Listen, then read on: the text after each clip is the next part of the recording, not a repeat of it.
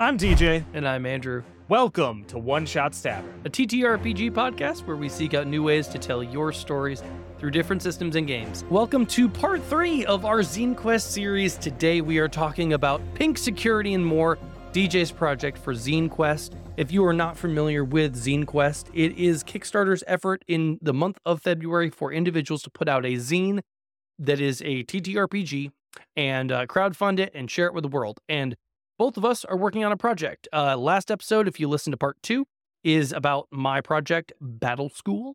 And it is a big project that is coming from my heart. It's a new system and everything. Go listen to the episode. Check it out on ZineQuest. But today, we are talking about something that has been inside of this man for quite some time. And I'm so glad that we're going to finally see it on paper. That is Pink Security and More. It used to be called Polly Pink and the Apocalypse. But which is great, and like just it sounds good together. But Pink Security and More is a much better title. So this all starts with a sob story. So grab your tissues. January of last year, I lost my job, and that had a profound effect on me. And it was kind of over mental health issues and a bunch of other things. And well, I was at home and I wasn't doing anything. I was just kind of sitting around, just existing. And I was talking to Amber, my wife, and we were just kind of talking about specifically the young adult novel character, right? The young adult protagonist and how awful they always are. They're always like, they're written in such a way that you're supposed to see yourself through their eyes, right? You're supposed to almost attribute your own personality to it. And it always comes out bad, especially in movie adaptations. And so I was just joking around and like we were talking and spitting ideas back and forth. And then I came up with the idea of Polly Pink. And at first it was just a silly thing. And then it was like, no, this is actually a really cool character. And so I came up with a setting. Me and my wife worked on characters together. We started to write what was at the time a graphic novel called Polly Pink and the Apocalypse. I would still love for this to come out as a prequel at some point, but it's really expensive to art for a graphic novel or comic book. Who knew? And so what ended up happening was I shelved it for a while, and then I started game mastering for hire. And while I was game mastering for hire, I was already writing new worlds and a whole bunch of new lore and stuff. When I finally got to a point where I was satisfied with one of my homebrew worlds, I just sat there and go, hey, you know what? Pink Security, or at the time, Polly Pink and the Apocalypse, is a really fun and cool setting that would be great for a TTRPG. And so I began to kind of convert. I started taking all of that lore and kind of making it into a setting book that anybody could use for any of their games. And so I took the main team from Pink Security and More, and I kind of like advanced it a year. And now they're a successful odd jobs for hire association called Pink Security and More. And with Pink Security and More, you are hopping in as new hires to Pink Security and More. And so your players or you will go on and do odd jobs like making dangerous deliveries out into the wastelands of North America, doing junk races, Mad Max style. Like, what else? Things like protecting the community from gangs who are, running protection rackets, and all of that. So that's what Pink Security is, or Pink Security and More is. Let me tell you more about the environment in which Pink Security takes place. The city of Dump City is a post-apocalyptic settlement. It takes place somewhere in the heartland of America, and it is a few generations removed from the apocalypse that ended everything. It's a myriad of things that possibly brought the world to its knees, right? And society fell. And during the apocalypse, everybody flees. Everybody runs away. They go and have these alone spaces, right? They might be in small enclaves, small communities, but for the most part, everybody's hiding if they're surviving. They're just fighting for survival. So that's the apocalypse. The post-apocalypse is when things get a little bit more civilized, where those structures of power kind of start to kind of come back into place, and people start to you know focus around these charismatic leaders, and their communities start to grow. The post apocalypse, in my opinion, is what comes after that, because if humanity survives, we are like cockroaches. All right. We are going to come back. We are going to do more. We are going to rebuild. And so essentially, uh, people have come back together, and they start to go through these abandoned cities, these places that were useless during the apocalypse and useless during the post apocalypse. But now they're going, our communities are growing so large and strong, we actually need the space to begin to house people. And then all of a sudden you have things like, oh, we need an economy. And so it starts to rebuild. Dump City was founded uh, a generation, 2 generations ago, essentially by the grandparents and the great grandparents of the people of Dump City. And they first kind of came in and started to pick up the junk. They've started to kind of like pick up the trash. They start repairing buildings slowly from the outside, working their way in and up into the skyscrapers, and essentially giving themselves a place to live.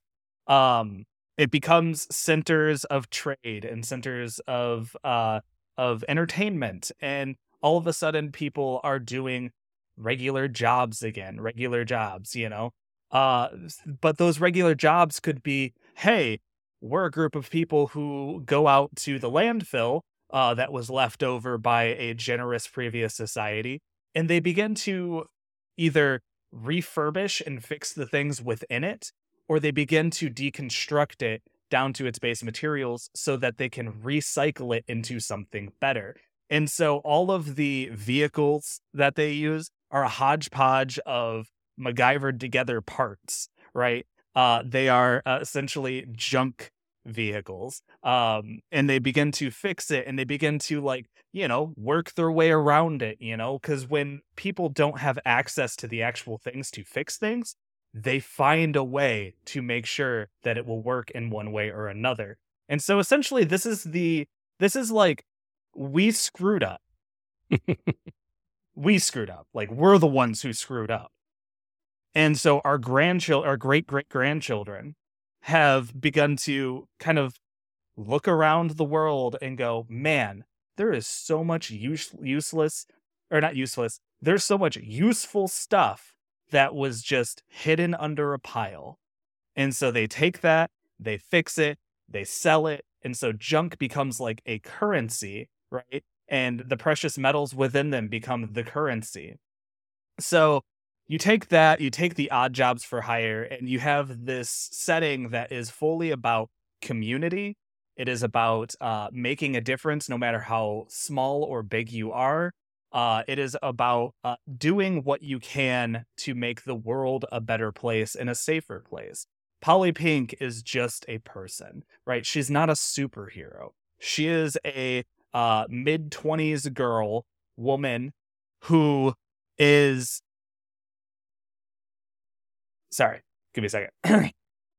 She is a mid-20s woman who just wants to do what she can. And so her and her foster sister do Pink Security and more. They go out, they help people, they bring more people in along the way. And it just becomes this like, hey, just because, organized crime came back and gangs came back and, oh, there's political corruption still? What? Doesn't No. mean, I know, right?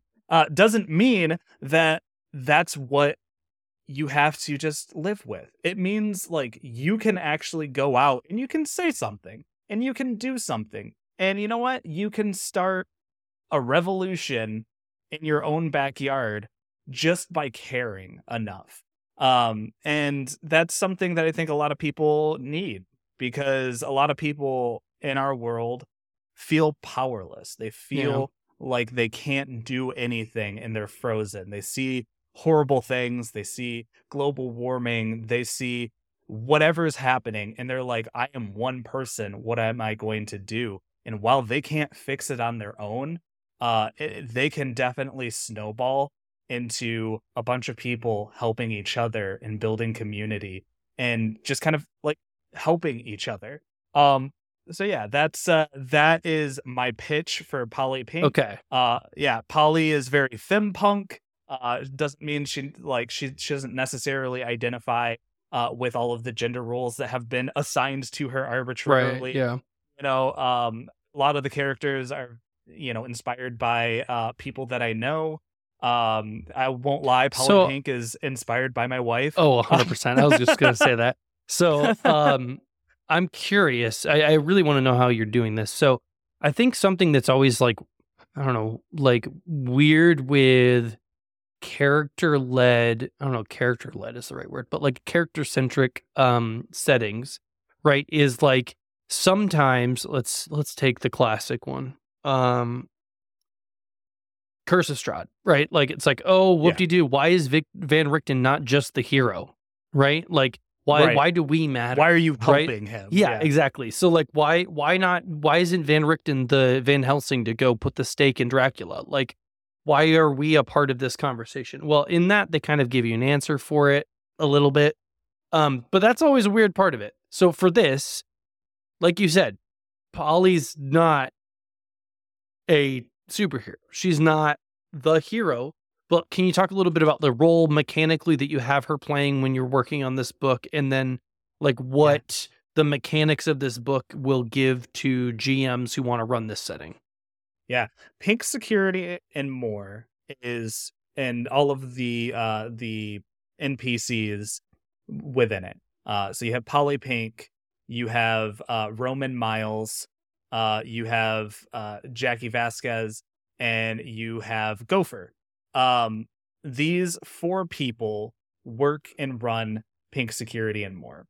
And essentially, their role for you as the game master or as the player is the quest giver, the Hmm. initial lead into the campaign, right? Because how you choose to do this is up to you. You could skip the entry level of it and go, we don't need Pink Security anymore. Let's, just start out on our own. But it helps to kind of give characterization to the goal. And so Polly Pink is very like bubbly. She's very vibrant. She's very friendly, but she's also very tough and she's very stern.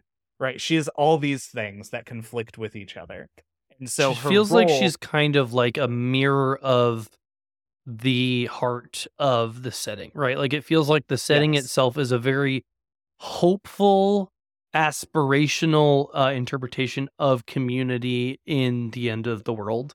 yeah, And like I think that from what I've heard you describe her, it's like she acts as a tonal lightning rod for the players when starting in this setting.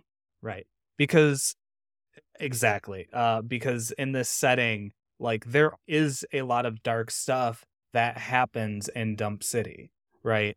And so having somebody who's like, hey, this is a positive, lighthearted, fun person doing incredibly dangerous things. And hiring you to do incredibly dangerous things. One of the first missions I did for the group that I ran this for was they saw posters, like hand drawn posters saying Pink Security and More, help wanted. And that was their lead in. And so they went in, they go, hey, we're here about the, odd jobs for hire positions. And then they go, okay, cool. Well, since you guys are all applying at the same time, turn and greet your teammates. Right. And you guys are going to be working together to Oh, make this is Dump so City a convenient. better place. And so one of the first jobs that I gave them was simple. It was just kind of like hey, go to this store and just kind of hang out there. And if anybody harasses the lady who works there, maybe do something about it. Right? So, what about like when it comes to like the contents of the book? So you're giving a lot of setting background. You're giving a lot of like NPCs. Does each of the NPCs come with like hooks, like what you're describing, or are you doing like a full adventure on your plan side of things? it is mostly a setting book that Uh tells you huh. about the people and the locations of the city. But I am also going to be doing a few intro to the adventure Okay. type missions. Yeah. One of my favorite ones is called Cookies from Grandma, which, small spoiler, ends up in a death race, junk death race. Naturally. Naturally. Naturally. And it's super fun. It was a blast to run it. Yeah. And the rule set for that is system dependent, right? You can run this in whatever you'd like. I run this in Cypher.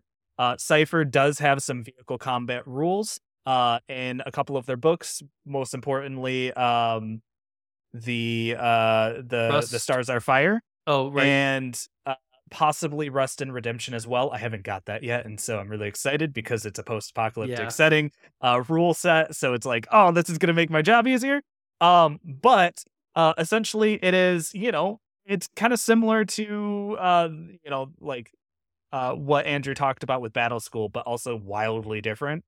Because you're in something like a little buggy cart or a Yeah. school bus. Yep. And so like it is full on like diesel punk type Yeah. It's vibes. Mad Max. It's Mad Max, because not everybody wants to return back to society. Yep.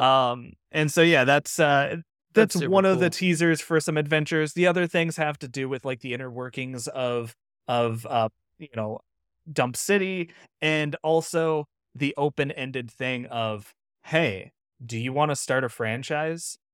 Like, do you want Right. to not That's cool. be underneath Pink Security and More? Do you want to be a partner in Pink Security and More somewhere else?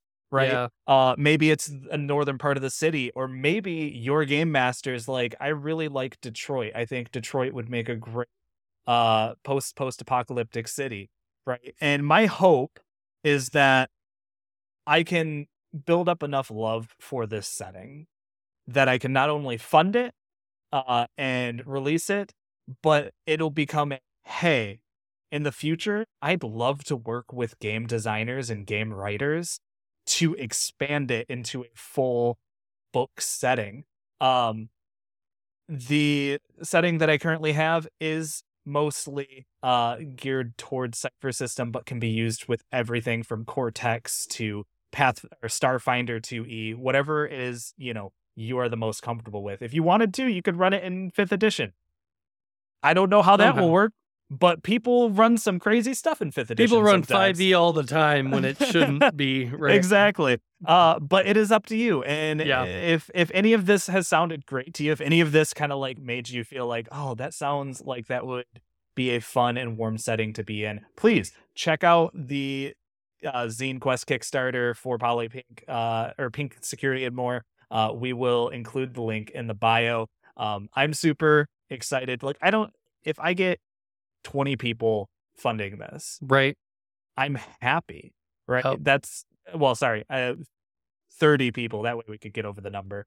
There you But yeah, if I could get that many people with it in their hands, I've succeeded. And I Yeah. will continue to build and evolve the world on my own, whether it's a massive smash success or it Yep. is what it is. It's coming out no matter And to like what. to put a bookend a little bit on the first episode in this 3-parter, that's really why we're doing it. Like, look, if we don't hit our funding goals, we're still doing the content. Right. It's just the funding goals makes it better. We can pay for more art. We can pay for better editors to help us, with the writing piece when we can just focus on the mechanics. And like, Yeah.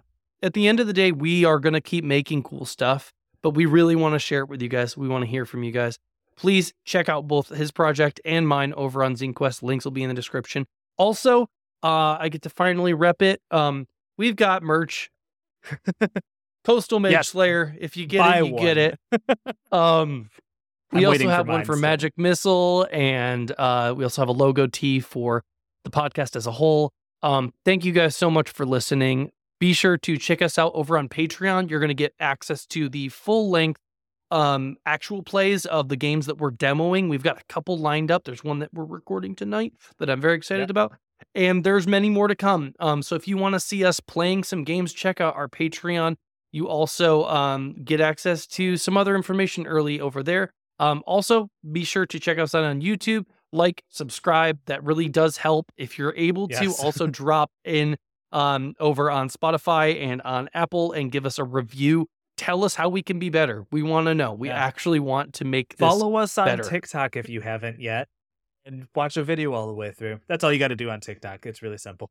Yep. And we really genuinely, for those of you that have helped this podcast get started, it has been a delight. We're excited to keep growing. We want to hear back from the people that are listening to it, because every time I hear somebody hit us up and be like, hey, I really actually liked your podcast, it like makes my day. So please let us know how this is going for you. Hang out with us in the Discord. Yes. Join that. There's a bunch of people in there, and you'll get to see some really cool art and stuff in there as well. That'll probably be one of the first places we start to share the art for our submissions. And if you are interested in getting to that community piece that we mentioned in our first episode about getting into self-publishing, a lot of the people that we've been meeting are getting into our Discord and hanging out there as well. And there's also links in, I think, our first episode of checking out some of these other Discords. You can get involved in the TTRPG space here on YouTube, TikTok, and the internet as a whole. So thank you guys for listening. It's been a blast. See you soon.